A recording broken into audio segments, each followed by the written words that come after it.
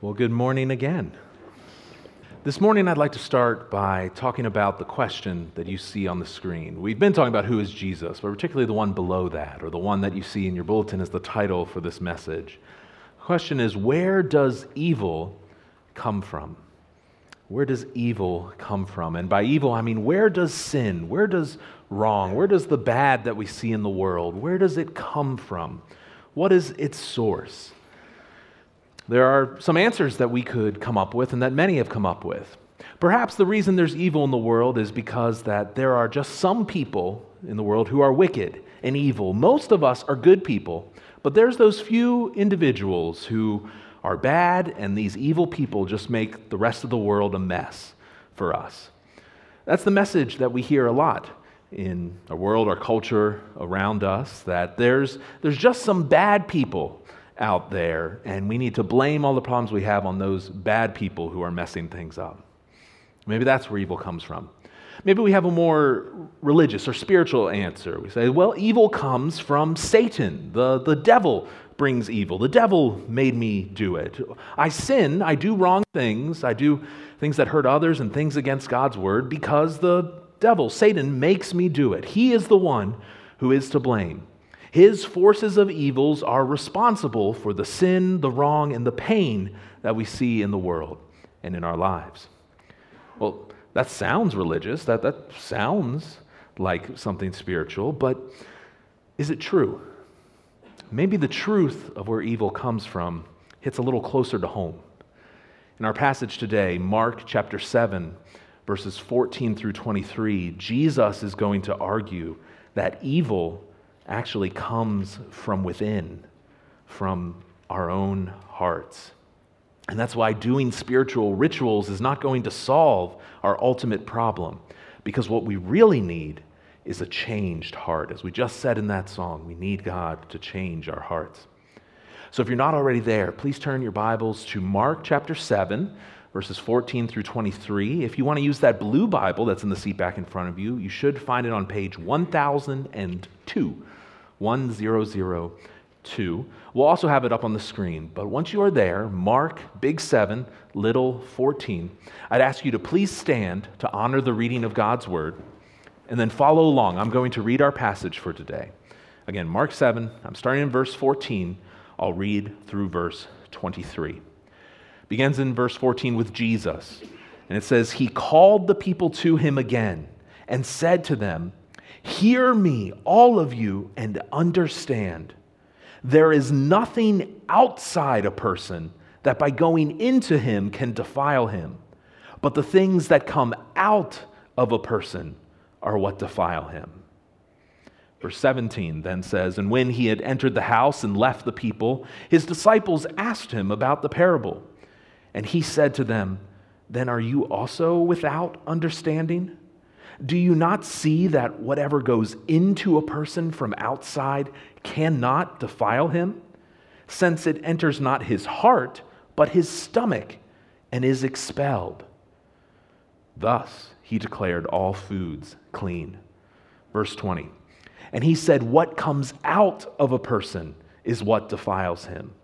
For from within, out of the heart of man, come evil thoughts, sexual immorality, theft, murder, adultery, coveting, wickedness, deceit, sensuality, envy, slander, pride, foolishness. All these evil things come from within, and they defile a person.'" Let's pray.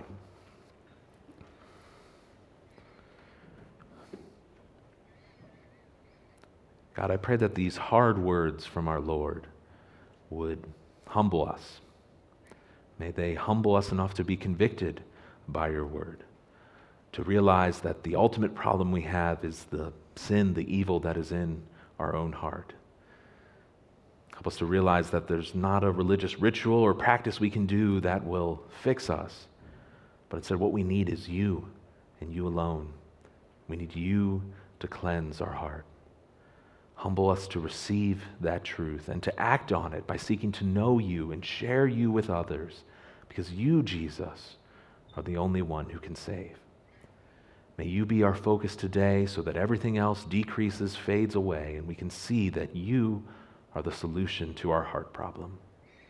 It's in Jesus' name that I pray. Amen. You may be seated. Now, before we talk about the passage that we're at, I need to back up a little bit and kind of look at the context of where we are coming from. It's been a few weeks. We had a couple special things that kind of threw off the way I wanted to go through it. We'd like to go passage by passage through here, but if you remember, a couple weeks ago we had a joint service, and I thought the passage that came after this fit with that event, and then Pastor Tom was going to go on to the next one anyway. So now we're coming back to this passage today. And the context we need to remember is that this is a conflict between Jesus and some religious leaders over tradition or ritual versus God's word. This is what happened back in verses 1 through 13. Now, I'm not going to go back and read all of that, but what we saw in that passage was Jesus being challenged by a group of religious leaders called the Pharisees and their scribes. They ask him a question about religious traditions and rituals, specifically about washing hands and eating certain kinds of food. Look back at verse 5. The Pharisees and the scribes asked him, "Why do your disciples not walk according to the tradition of the elders, but eat with defiled hands?" They didn't wash their hands in the proper way that their ritual said they should. And Jesus was very frustrated with the Pharisees that they do not understand the real problem, the real stakes of what's going on here. Look at verses 6 through 8. Jesus said to them, to these religious leaders, "Well did Isaiah, the Old Testament prophet, prophesy of you hypocrites. As it is written, this people honors me with their lips, but their heart is far from me. He said, in vain do they worship me, teaching as doctrines the commandments of men." And then Jesus said, "You leave the commandment of God and hold to the tradition of men." When we talked about this passage, we focused on that phrase, tradition of men. And we talked about how the traditions that we have are not the same as God's word. The Pharisees thought they were. They made them equal or greater than God's word. But Jesus told them here that when you do that, you are not truly worshiping God. You're really worshiping yourself and what you can do. And by following traditions over God's word, it leads you to reject what God has said. And now today, this conversation is continuing, and Jesus is going on to share with them that the real problem is much different and far worse than they know. And so in our text today, Jesus starts by pointing out that rituals do not solve our ultimate problem. Rituals do not solve our ultimate problem. Jesus has talked about traditions, but now he tries to make the point clearer. He calls together the people, the crowd, to gather around and hear and understand what he has to say. And in verse 15, he gives us the main principle we're focusing on today, that nothing that is outside of us coming in defiles. Instead, we are defiled by what comes out of our hearts, the thoughts, words, and actions that come out of our hearts. Look at verses 14 and 15. He called the people to him again, said to them, "Hear me, all of you, and understand. There is nothing outside a person that by going into him can defile him, but the things that come out of a person are what? Defile." Some translations add verse 16, which has another call to hear, but the rest of the passage focuses on unpacking what we just read in verse 15. In fact, when we get to verse 17, the disciples are alone with Jesus, and they ask him, "Can you explain this parable, this teaching more to us?" They don't quite understand. They often did this. When they were alone with Jesus, they'd ask him to explain more of what he just said. Jesus, though, is... I don't know if disappointed is too strong a word, but maybe it is, that he's disappointed that they're still without understanding, that they're dull to God's truth. As he says in 17 and 18, when he had entered the house and left the people, his disciples asked him about the parable. He said to them, "Then are you also without understanding?" He's trying to drive home to them that what he is sharing is extremely important. In fact, I feel this is one of the key truths to understanding true Christian faith, is what Jesus is sharing here. This is something that all true Christians, all those who claim to follow Christ, all those who really know him, should come to understand this. This truth Jesus is sharing is life-changing, but it is difficult to grasp. The good news is the disciples are asking questions. They're growing in their understanding of Jesus. They want to grow more, to seek him more. And so Jesus graciously explains to them. He explains a very simple truth through a little illustration. It says, the food does not go into our mouths and then into our hearts, the core of our being. No, it goes into our stomachs and then out of the body. Verses 18 and 19 say, do you not see that whatever goes into a person from outside cannot defile him?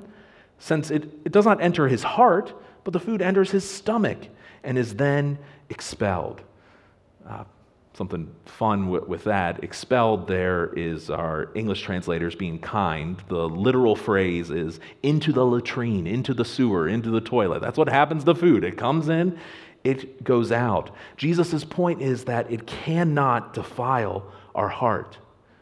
And Mark, in his parentheses there, he brings out the principle here. He's saying Jesus, really by doing this, is declaring all foods clean, purified, acceptable to God.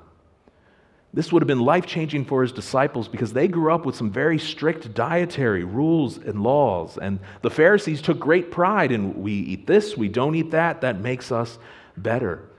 The reason the laws were given was so that God's people would focus on God, that they'd see if we do this, this is how we focus on God, how we commit to him, how we see how he is different, he is holy, he is separate. That was the reason they were given. But instead, people like the Pharisees had twisted them into a performance. I do this and this, that makes me better. But now Jesus has come, and salvation through faith and trust in him, and so he declares all foods clean. And the rest of the New Testament shares that perspective. 1 Corinthians 8 says, food will not commend us to God. We are no worse off if we do not eat, and no better off if we do. God doesn't judge the particular food we're eating. If our heart has been made right and pure with God, then food rules are unnecessary. Now, one of the disciples, Peter, and really probably the rest of them, they didn't quite get this. They needed another lesson. So years later, Peter has a vision where the Lord appears to him and shows him all these animals he's not supposed to eat. And we read in Acts 10 that there came a voice to him, rise, Peter, kill and eat. Peter said, by no means, Lord, I've never eaten anything that is common or unclean. And the voice came to him again a second time, saying, what God has made clean, do not call common. And after that, then Peter grasped it. But the principle we're talking about here is not just about food. I wouldn't spend a service talking about something just relating to food. No, it goes beyond that. What Jesus is conveying here is that the material things in this world, the things in the world around us, they do not in and of themselves, by themselves, corrupt our hearts. The outside things are not what corrupt our hearts. Paul would write about this later in 1 Timothy 4. He says, everything created by God is good. Nothing is to be rejected as if it is received with thanksgiving, for it is made holy by the word of God and prayer. For our purposes today, the larger point Jesus is driving at is that living by these religious rules, do this, don't do that, especially those rules that are made up by men, living by those rules does not bring us closer to God. Pulling out a random verse of the Old Testament saying, I'm going to do this and this will make me right with God, that it just doesn't work. That was the Pharisees' perspective. They thought to themselves, things aren't going well for our people. The Romans are in charge. We're not in charge of our destiny. Life is hard. If these people, if they just learned to wash their hands correctly, if they followed all the rituals that we said, then God would bless us. He would bless our people. He would bless our nation. All we need to do is the right thing all the time, and then God will have to smile on us. That may sound religious, but Jesus says that's the wrong attitude because the focus is in the wrong place. They put their focus on what they were doing rather than on who God is and what he does. And more importantly, Jesus says it just doesn't work because those things are not what is polluting our heart in the first place. So creating a rule to abstain, well, I'm not going to do this or that doesn't solve the problem of our heart. We talked more about this when we looked at this a couple weeks ago. The application there is to not live by non-biblical rules, to not force them on others, to not say, real Christians do this, real Christians don't do that. That is not helpful. In fact, Paul will describe that as a form of slavery. You're binding yourself to those rules, while in Christ you can discover true freedom. He says in Galatians, "For freedom Christ has set us free. Stand firm, therefore, do not submit again to a yoke of slavery." He's there particularly talking about following these rules to earn favor with God. So in many ways, he's kind of reviewing what he said last week, but this kind of gets to the root of the problem here. If those rituals can't solve our ultimate problem, why not? Well, because our problem is our heart. Our problem is our heart. Those outside factors, they can influence us, sure. They can impact us, but they are not the source of evil in our lives. Jesus is saying the heart is the source of evil and sin. Look what he says in verses 20 and 21. He says, what comes out of a person is what defiles him. And at the beginning of verse 21, he says, for from within, out of the heart of man. That is where the source is, out of our heart. And that is consistent with the rest of Scripture. The Old Testament prophet Jeremiah said, the heart is deceitful above all things and desperately sick. Who can understand it? Now, to be clear here, when I say heart, I'm not talking about the blood-pumping organ in our body. I'm not talking about that. I'm using a very common description in the Bible, even in our day, to describe really the center of who we are, our thoughts, emotion, will, our heart. When we tell somebody, I love you with all my heart, we don't mean I love you with all of this blood-pumping organ. We mean all of me loves you. Now, you may have a question about that. You may say, but how does that happen? How can the heart be the source? How does the heart bring evil or sin into our lives? How does that happen? Well, Jesus doesn't dive into that here, but let's go over to another passage, James chapter 1, verses 14 and 15. James fleshes this out for us. He says, each person is tempted to sin when he is lured and enticed by what? His own desire, the things he wants in his heart. And then that desire, when it is conceived, gives birth to sin. And sin, when it is fully grown, brings forth death. James is telling us that the outside factors, the temptations, are not what brings sin into our lives. They're merely feeding the sinful desire that is already inside of us. Friends, the truth is that our hearts are selfish. We think about ourselves. We want what is good for ourselves. We want what we want when we want it. And what we want to do is what we think helps us. And if God says something and we think that doesn't help us, then we rebel against that. We reject that because we think we know what is best. We desire something, and sin presents a way for us to, at least we think, get that thing we want. And so we choose to sin. Whether that thing we want is pleasure or comfort or happiness or status, whatever it is, if sin presents a way, we choose that way because we want something in our heart. We sin, we rebel against God, and that earns us physical death as well as eternal death. This is the problem that every single human being has. Scholar Danny Akin put it this way: every human heart has the root of every human sin in it. The basic problem of fallen humanity is not what we do, but who we are. We are sinners at heart. Our hearts are opposed to God. And you know what? You can see this if you look at people. If you look closely enough, you can see these sinful hearts. Many of you know I have a young daughter. She's a year and a half old. She is very cute. She is also a sinner. She can be selfish. She can be disobedient. And I see this played out every day. She has a desire. She wants something. She knows she's not supposed to do it, but she sins to obtain it. She sees something, wants it, acts on it. And Christine and I are working on her. And by saying this, I'm not insulting my daughter. I'm pointing out a fact. We are all sinners. By nature, we want things that help us, and we rebel against God to get them. We all have the same problem. Now, unlike Maria, you might not stand on chairs or stand on tables or throw your food on the ground when mommy and daddy tell you not to. You might not do those things, but you still choose to disobey God. How do you do that? Well, Jesus shows us in the next 2 verses. He gives us a list of 13 different sinful thoughts and actions that come from an impure heart. Now, different translations might be slightly different, but the point is these lists show us the fruit, the result of a heart that is enslaved to sin. Here's what mine says: "For from within, out of the heart of man, come evil thoughts, sexual immorality, theft, murder, adultery, coveting, wickedness, deceit, sensuality, envy, slander, pride, foolishness."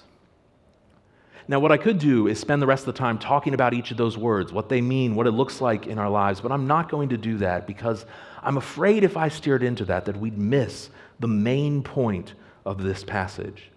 And the main point is that all these sins, all sin, whatever they are, they come from our internal sinful desires. They come from the inside, and they are what defile our hearts and souls. The point is that nobody puts those things in us. Nobody throws theft into your life, that now you are a thief. I put it into you. No, it comes out of our heart. Satan doesn't put sin into our heart. The world doesn't put sin into our heart. We do it naturally. By nature, our hearts are corrupt. Jesus would have many conversations about that. Another time he's talking to a Pharisee in Luke 11. The Lord said to him, "Now you Pharisees, you cleanse the outside of the cup and of the dish, but inside you are full of greed and wickedness." He's saying you focus on these rituals, these rules, but it would be just like if you took those coffee cups and you washed and scrubbed the outside and left them like that on the inside. You're not dealing with the problem. It's our hearts that reveal who we truly are and what we want through our thoughts and actions.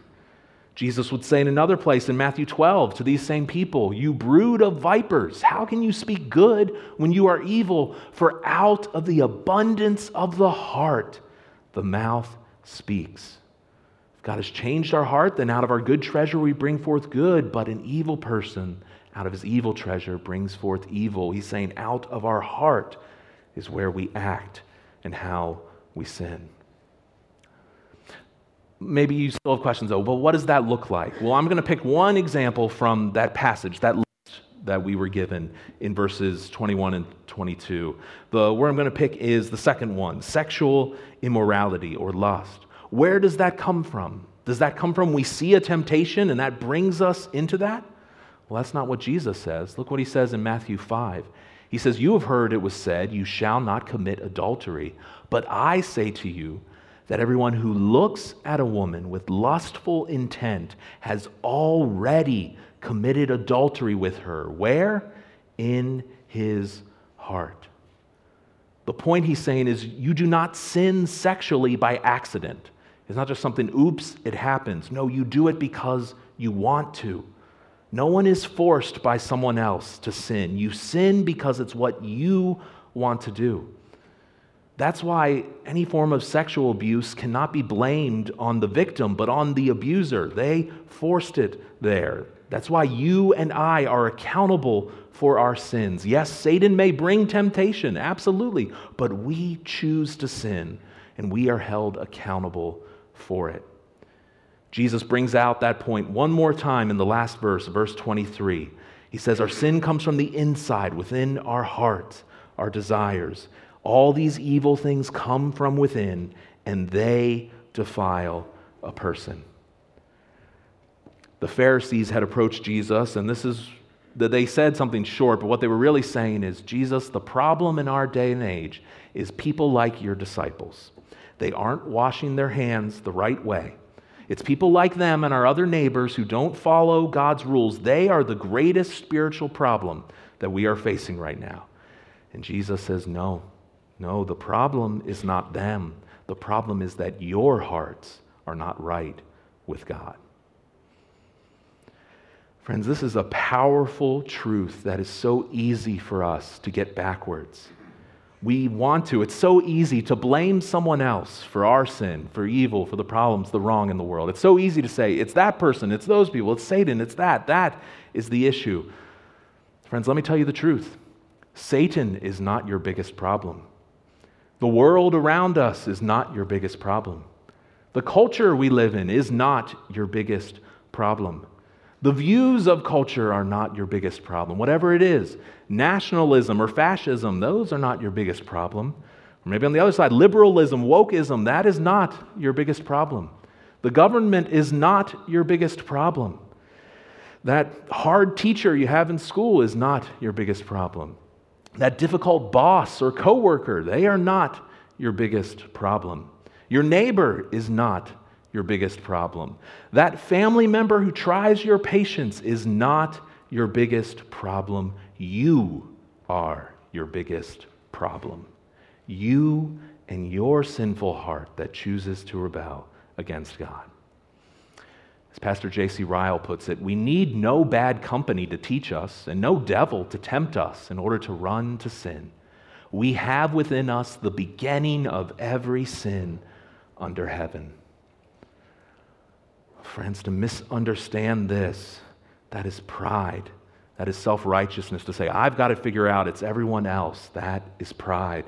And God tells us that He opposes the proud. And the reality is you could remove every source of temptation from your life. You could push it all away. You could completely isolate yourself alone. There is no other external temptations. It's just you alone in an isolation chamber. And guess what? Your sin is still with you. Because it's not from out there, it's from in here. At birth, our hearts are broken and infected with the disease of sin. The Apostle Paul puts it this way in the book of Romans. He says, all have sinned and fall short of the glory of God. We cannot change on our own. Look what he says in chapter 7. He says, I do not do the good I want. The evil I do not want is what I keep on doing. He has sin in him. He cannot do the good he wants to do. So the truth is, there's really no such thing as a good person. Now, I understand what people mean when they say that. I don't get bent out of shape if somebody says, oh, he's a good person. I don't get, it doesn't bother me when someone says that. But the truth is, we are all captivated and enslaved to sin. Now, again, let me be clear. Yes, other people may sin against you. They may sin against you or those you love in horrible and horrific ways, and they will be held accountable for those sins, absolutely. But each of us individually, our bigger problem is that we are sinners ourselves. I like how Pastor Charles Spurgeon put it. He said, sin is not a thing extra that comes to us. Sin is not a thing that afflicts us like robbers who break into the house at night. Sin is not like that. No, it is a tenant of the soul, dwelling within us as in its own house. Sin lives with us. It's not something extra that's come in. It's here with us from the beginning. That's where Jesus stops, but I won't stop there today for you, because what do we do about that? Our only solution then is heart change through Jesus Christ. As we sang in the song, change my heart, O God. Jesus is building the case here that if we want a pure heart, if we want to get rid of evil from our life, then our heart needs to be fixed and restarted. Scripture uses words like we need to be regenerated, we need to be born again. The old needs to die and the new needs to come.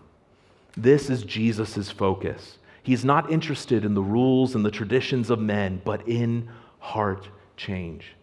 No other solution works. Our hearts cannot be fixed. They cannot be mended, repaired. There's not a patch or an update coming through to our heart. No, they need to be reborn. As Spurgeon put it again, the only sure cure for all sin, the only cure for all sin is the grace of God in the heart. The only physician for sin is the Lord Jesus. And his heavenly surgery is this. It lies in the renewing of the heart by grace through the work of the Holy Spirit who works by the gospel, the good news. That is the only cure, God working in our hearts. And that is the difference between those who know God and those who do not. God has worked in their hearts. Without Jesus, our minds, our consciences, they're defiled, they're offensive to God. This is one passage I love that brings this across so clearly. 1 Corinthians 6. It's another list similar to what Jesus does, but note the ending because it's very different.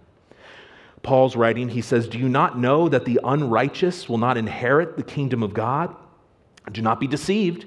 Neither the sexually immoral, like we just talked about, nor idolaters, nor adulterers, nor men who practice homosexuality, nor thieves, nor the greedy, nor drunkards, nor revilers, nor swindlers will inherit the kingdom of God."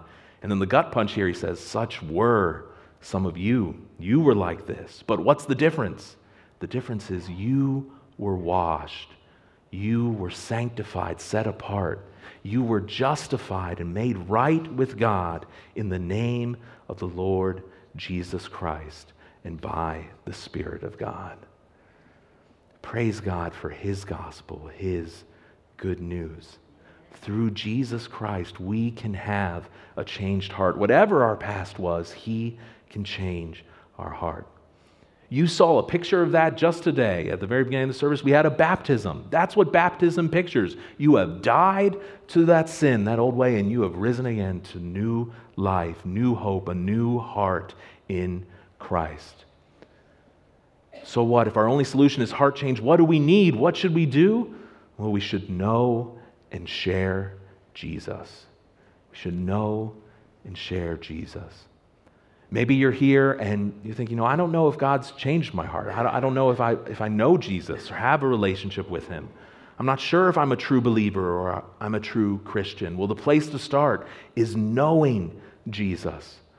It's taking that step to pray, call out to Him and say, I'm turning away from the sin that lies in my heart and I am trusting Jesus. I am rejecting my heart of sin. I'm asking Christ to change my heart from the inside out. Again, you cannot fix yourself. There's no list of things I can give you that if you take these things, check them off, then your heart is right and you're good. It doesn't exist. It doesn't work. You need Jesus to change your heart. I'd encourage you, if you're here and your heart has not been changed by Christ, then talk to me about it. Talk to someone about that. Talk to me or Pastor Tom or someone else and say, please tell me how my heart can change and I can know Christ. Now, for those who do know Christ, knowing Jesus doesn't stop then at coming to Him for salvation. This passage and the verses we've read are a reminder to us to first and foremost care for our hearts rather than trying to do correct behavior, follow certain rules, but instead care for our hearts. And the best way to care for our hearts is to know Jesus more. And yes, 100%, that will impact our behavior. You'll live differently, but it starts with knowing and loving Him. Think about it. If there was a random person came up to you on the street and said, hey, give me your lunch, you'd probably pause for a minute. You'd probably have some follow-up questions. Maybe you would do it at some point, but it wouldn't be your first response. But if the person that you loved most in all the world said, hey, can you give me some of that food? You'd be much quicker to respond to that. The reason is because you love that person. And if we want to obey God, then we should grow in loving Jesus. Because if we love Him, then we find it easy to do what He says. One of my favorite books is a book called The Gospel Primer, and its author, Milton Vincent, puts this: eyes do not rove, nor fleshly lust rule, when the heart is fat with the love of Jesus. When we love Jesus, then we don't choose to sin. Then we want Him, and He alone is the one who can change us and redeem our hearts. And as we know Him then, we'll want to share that with others. We'll want to share Jesus with those in our lives. We'll want to tell our friends, our relatives, our acquaintances, and neighbors, Jesus changes hearts. There are many ways I can apply this, but one that struck me as I was preparing for this message is this is something to share with children. Those who are young, those who are our children, or if you have grandchildren, share this with them. Jesus changes hearts. Recognize the truth that children sin because they are sinners with an evil heart. This was a very convicting quote from Pastor J.C. Ryle. He said, "The beginning of all wickedness is within. And if parents were half as diligent in praying for their children's conversion as they are in keeping their children from bad company, then their children would turn out far better than they do."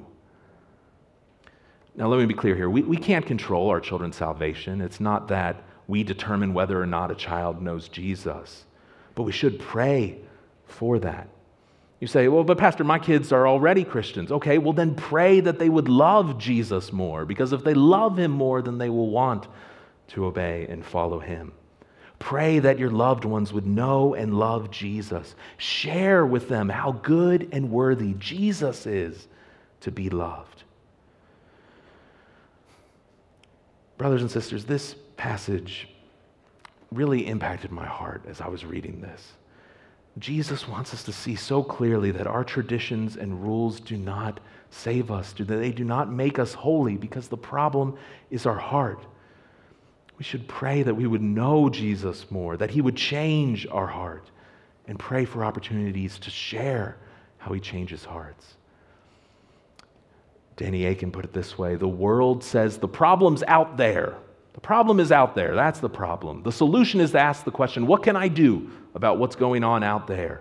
The Bible says the problem is inside us.